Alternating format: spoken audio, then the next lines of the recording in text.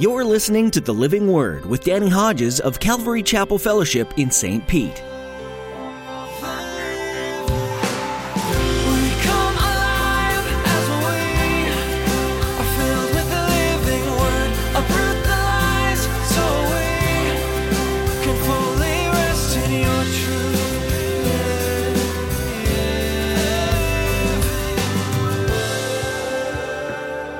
Otherwise, I'll soon come to you and will fight against them with the sword of my mouth. What's the sword of his mouth? It's the word of God. All of a sudden, he'd come, and the word of God would go straight to the heart. And those that had sinned and those that were compromising in their Christian walk, they knew who they were, and there was going to be conviction. But the question is, with the conviction, were they going to make the right decision? And what would that right decision look like? Throughout the Bible, we read several passages that refer to God's Word as a sword. This, of course, is metaphoric in nature and serves to help us better comprehend the power behind it. As Pastor Danny will teach you in his message today, God's Word cuts straight to the heart and provides conviction where necessary, correction when needed, and guidance when wanted. In his study, you'll gain a better understanding of what Jesus meant when he warned the Nicolaitans that he would come at them with the sword of his mouth. Now here's Pastor Danny in Revelation chapter 2 with today's edition of The Living Word.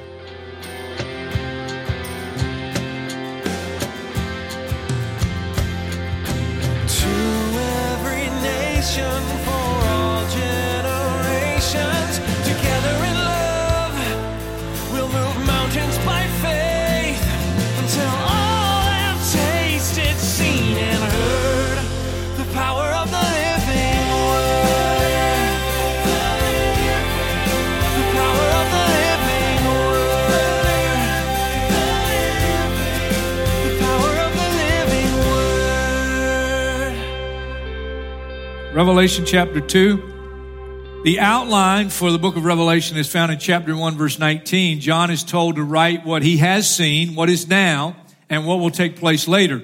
What he has seen is the resurrected, glorified Christ. What is now is chapters 2 and 3, 7 letters to 7 chosen churches that are messages for the church age. Many good Bible teachers, David, Jeremiah, others, teach, rightly so, that there is a correspondence with the condition of each church and the messages to these churches to a period in church history. Some believe the church of Laodicea is the church that we're living in. That's the age. But you want to be careful about going too far with that. Because what can happen if you say, well, they're just messages for a period of the church age, you might miss the message in that letter for us. Every letter, every message is for the church anywhere, anytime until Jesus comes. The message to the church of Ephesus was the first. They were commended for their hard work, for their perseverance, and for their doctrinal soundness, but they were rebuked because in just a few years, they had left their first love. They didn't have the same passion for Jesus, and as a result, they didn't have the same love for one another that they had at the beginning. The message to the church of Smyrna, we chose to spend 3 Sundays on that. That's the suffering church. There was no rebuke for that church. And now we come to the letter and the message to the church of Pergamum. Chapter 2, verse 12. To the angel, the messenger, the pastor, whatever, to the church of the church in Pergamum. Right. Pergamum, modern day Turkey, that's where it was located, right near the sea. Many gods were worshipped in Pergamum. One of the most noteworthy is Asclepius. He became known as Asclepius Soter, Asclepius the Savior. Asclepius was the god of healing. And that's interesting because Galen, second only to Hippocrates in medical history, was born in Pergamum. Isn't it interesting that the medical sign is the serpent? Not that medicine is bad. I appreciate a good doctor.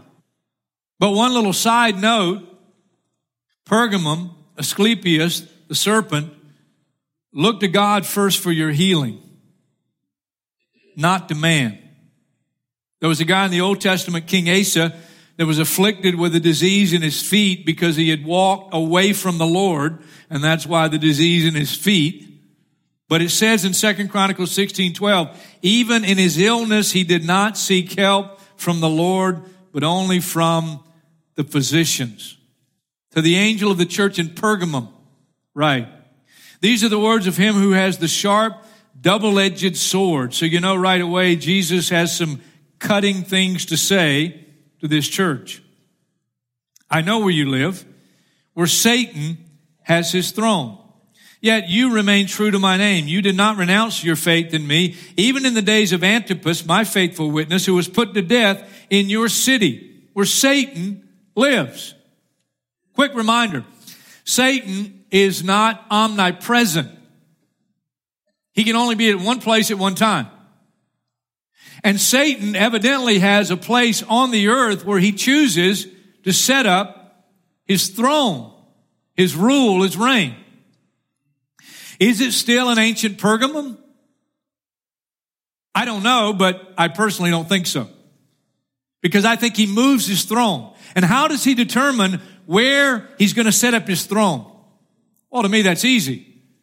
He's going to set up his throne in the place where people will give him place, where he'll have rule and reign. On a human level, like you wouldn't want to be a part of the church of Smyrna because it's the suffering church, I'm not sure you'd choose to be a part of the church of Pergamum because that's where Satan has his throne. But they're commended. Even though a guy named Antipas was a faithful witness for the Lord and died for his faith in Pergamum, the other saints who are alive are commended. You've been faithful. Even in a place where Satan has his throne, that's where you live. Verse 14, nevertheless, I have a few things against you. You have people there who hold to the teaching of Balaam, who taught Balak to entice the Israelites to sin by eating food sacrificed to idols and by committing sexual immorality. We'll look a little closer at the teaching of Balaam, but let me just make a note for those who will hear this. The issue here that they're rebuked for, eating food sacrificed to idols and committing sexual immorality, and they're tied together. Paul tells us very clearly, 1 Corinthians chapter 8 and 1 Corinthians chapter 10, that eating food offered to an idol is not in itself sin. He'll go on there to say an idol is nothing. We know there's only one true God, so every idol is a false god. So it's not just eating food offered to an idol, but it's something connected with that led them also into sexual sin. And Balaam is the key figure. He's the one who taught Balak to entice the Israelites to sin by eating food sacrificed to idols and then committing sexual immorality. So, turn to one of my favorite stories in the Old Testament, the book of Numbers, chapter 22. And here's the story of Balaam. The Moabites have heard about the people of Israel. God is giving them great victory over vast armies and peoples much stronger than them. And so the king of Moab, Balak, sends some of his servants to hire a man named Balaam. Balaam is a sorcerer. And the intention is to hire him and pay him for his services to put a curse on Israel, because Israel is headed toward Moabite territory. But the God of heaven reveals himself to Balaam.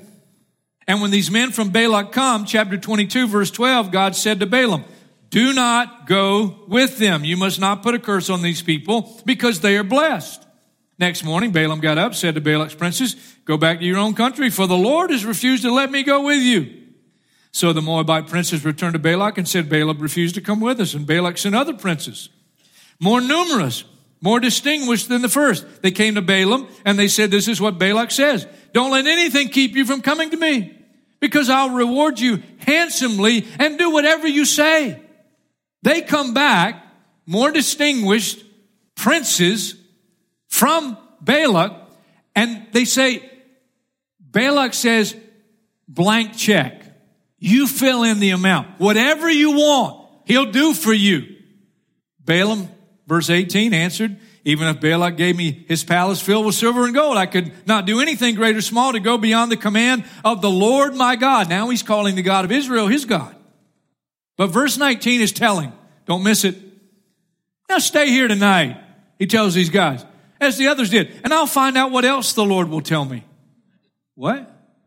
You think God's going to change his mind? That night God came to Balaam and said, since these men have come to summon you, go with them, but do only what I tell you. You think God changed his mind? He didn't. And I'll prove it in just a minute. But if someone is determined on a path, sometimes God will appear to have changed his mind just to teach them a lesson. That they should have listened to his clear word to begin with. Verse 21, Balaam got up in the morning, saddled his donkey, and went with the princes of Moab. But God was very angry when he went. And the angel of the Lord stood in the road to oppose him. The angel of the Lord is Christ in the Old Testament. Before he became the man Jesus. This is Christ. Balaam was riding on his donkey and his two servants were with him. When the donkey saw the angel of the Lord standing in the road with a drawn sword in his hand, she turned off the road into a field. Balaam beat her to get her back on the road. It's pretty bad when your donkey sees clearer than you see. Then the angel of the Lord stood in a narrow path between two vineyards with walls on both sides. When the donkey saw the angel of the Lord, she pressed close to the wall, crushing Balaam's foot against it. So he beat her again. And then the angel of the Lord moved on ahead and stood in a narrow place where there was no room to turn either to the right or to the left. When the donkey saw the angel of the Lord, she lay down under Balaam. And he was angry. And he beat her with his staff. And I'll never get tired of reading or teaching this part of the story. Then the Lord opened the donkey's mouth. And she said to Balaam, what have I done to you to make you beat me these 3 times? And I can see Balaam scratching his head, and he answered his donkey. You made a fool of me. If I had a sword in my hand, I'd kill you right now. And the donkey then says to Balaam, am I not your own donkey, which you've now always ridden to this day? Have I been in the habit of doing this to you? In other words, is this out of the ordinary for me? And you can see him scratching his head again, thinking, he says, well, you know, you're right. No, you're a smart jackass. Smarter than Balaam. And then the Lord opened Balaam's eyes, and he saw the angel of the Lord standing in the road with his sword drawn. So he bowed low and he fell face down. And the angel of the Lord asked him, why have you beaten your donkey these 3 times? I've come here to oppose you because your path is a reckless one before me. You are headed for trouble, and I'm trying to save you. Your donkey is smarter than you. Get some brains, dude. I've come here to try to save you because you're determined to go on a path, and it's not going to end up where you want to end up. Balaam would later prophesy. He would pronounce blessing on Israel. Every time he does, Balak gets angry and says, I hired you to curse him, not to bless him. But what he says with his mouth is not what's in his heart. And when you get to chapter 25, it opens this way. While Israel was staying in Shittim, the man began to indulge in sexual immorality with Moabite women who invited them to the sacrifices to their gods. The people ate and bowed down before these gods, so Israel joined in worshiping the Baal of Peor, and the Lord's anger burned against them. Numbers doesn't tell us, but Revelation does. It was Balaam who figured out a way. And he told Balak, God is not going to allow me to curse these people. They're his people. They're blessed people. But there is a way.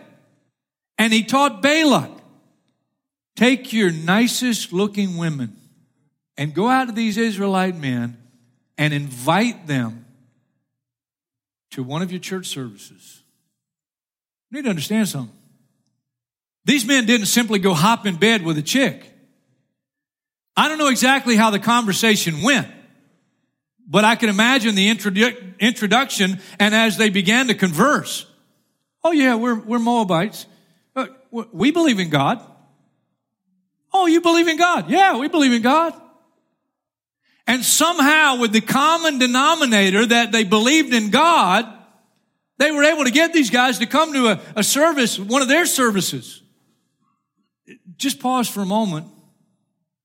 You have people there who hold to the teaching of Balaam who taught Balak to entice the Israelites to sin by eating food sacrificed to idols and by committing sexual immorality. Likewise, you also have those who hold to the teaching of the Nicolaitans. Is that connected?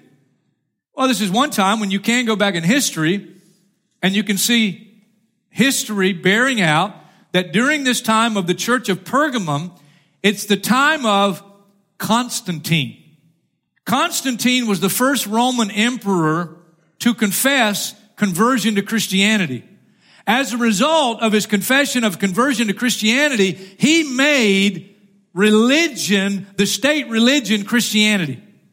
Now, on the surface, you say, what a great idea to have a Roman emperor, and he makes it state religion, Christianity. On the surface, it sounds good, but it didn't work out very well. Why? Two things happened. Number one, there developed two classes of people in the church, the clergy and the laity. And you had the practice of the Nico, it means to domineer over, to lord over, Nicolaitans, the laity. You had the priesthood working for Rome. The state religion is Christianity, so they're going to make sure you act like a Christian in terms of the definition of what Christianity is as determined by the state. Two classes of people. The teaching of the Nicolaitans. Second thing that happened that was not good, and in some ways worse. The idol temples are now no longer idol temples because the state religion is Christianity. And so now the idol temples become Christian temples, but some of the practices of the idolatry of the past continued on in the state-run, state-determined Christian religion. And what happened is this. Lines were blurred between secular and sacred. Lines were blurred between what is holy living and what's okay to do. And by simple association with other people who said, well, I believe in God. I'm a Christian. But the standards were lowered.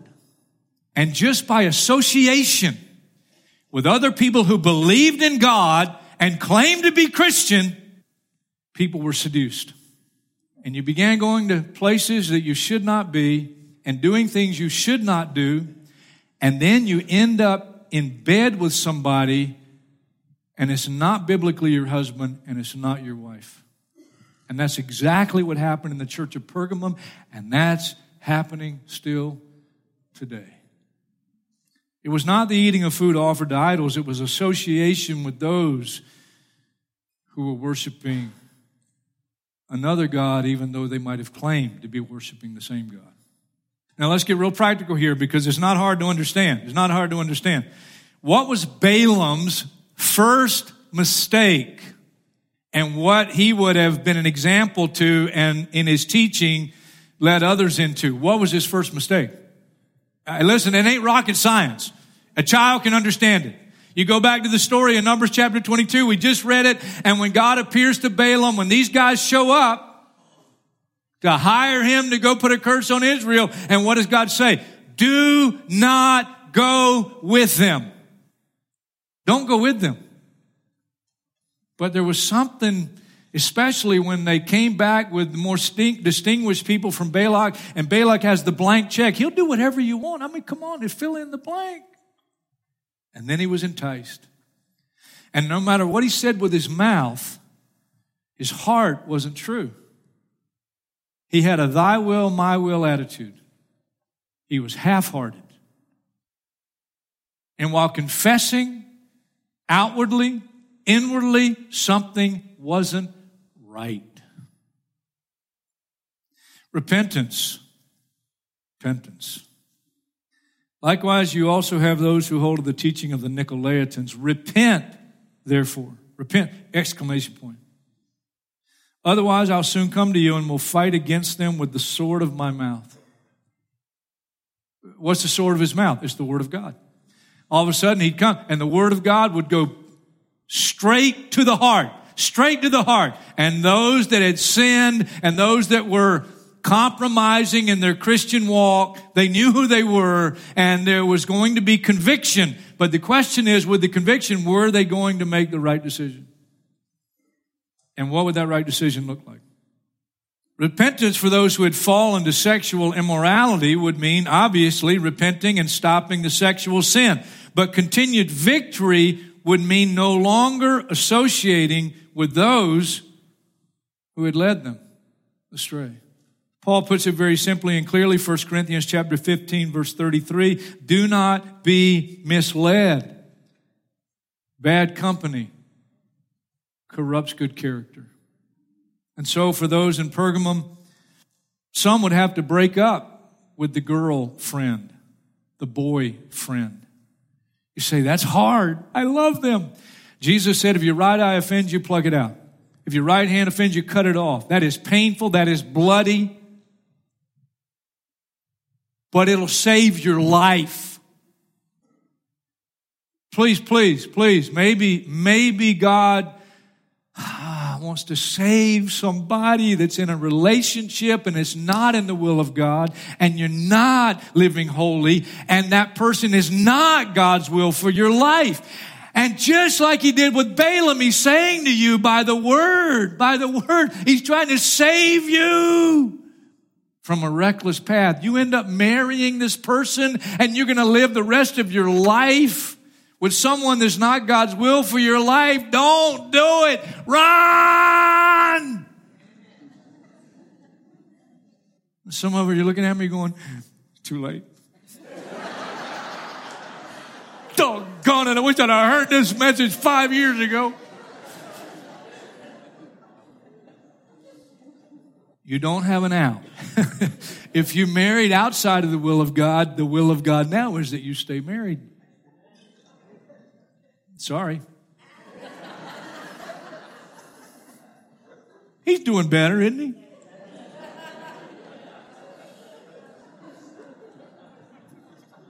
I know them. And they know me. God's got our best interest at heart. But we're so easily duped. We're so easily seduced. And the sexual sin, you see, the sexual sin, it's so powerful in the hands of the enemy and the deceiver and the enticer because it's a natural God-given desire. Look, let me just say, look, every song about romance, every movie about romance, every Prince and Prince Charming dream and all that stuff, that's from God. God created it. God created it. And so it's a God-given desire to have somebody that you long for, that you want to love and be intimate with. It's God-given. But we live in a fallen world and we're fallen creatures and the devil is so powerful and he's such a liar. So please, please, please don't be deceived. And if you're on the way down the wrong path or if you've gone down the wrong path, thank God. He said, look, repent. Repent.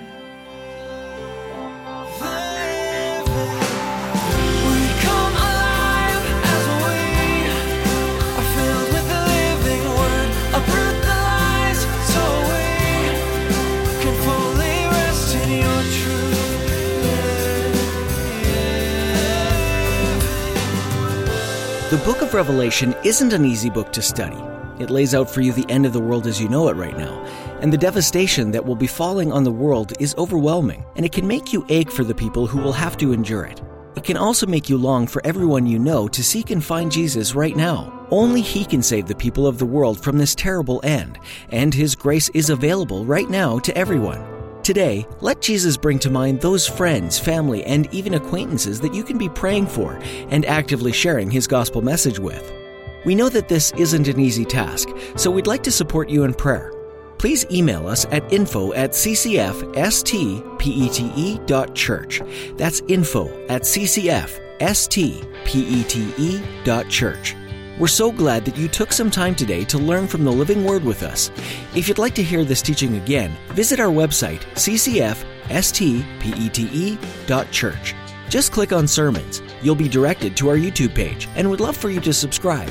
When you do, you'll be notified by email every time we post a new message. That's all the time that we have for today's message. Join Pastor Danny next time to continue digging deeper into the Scripture right here on the Living Word.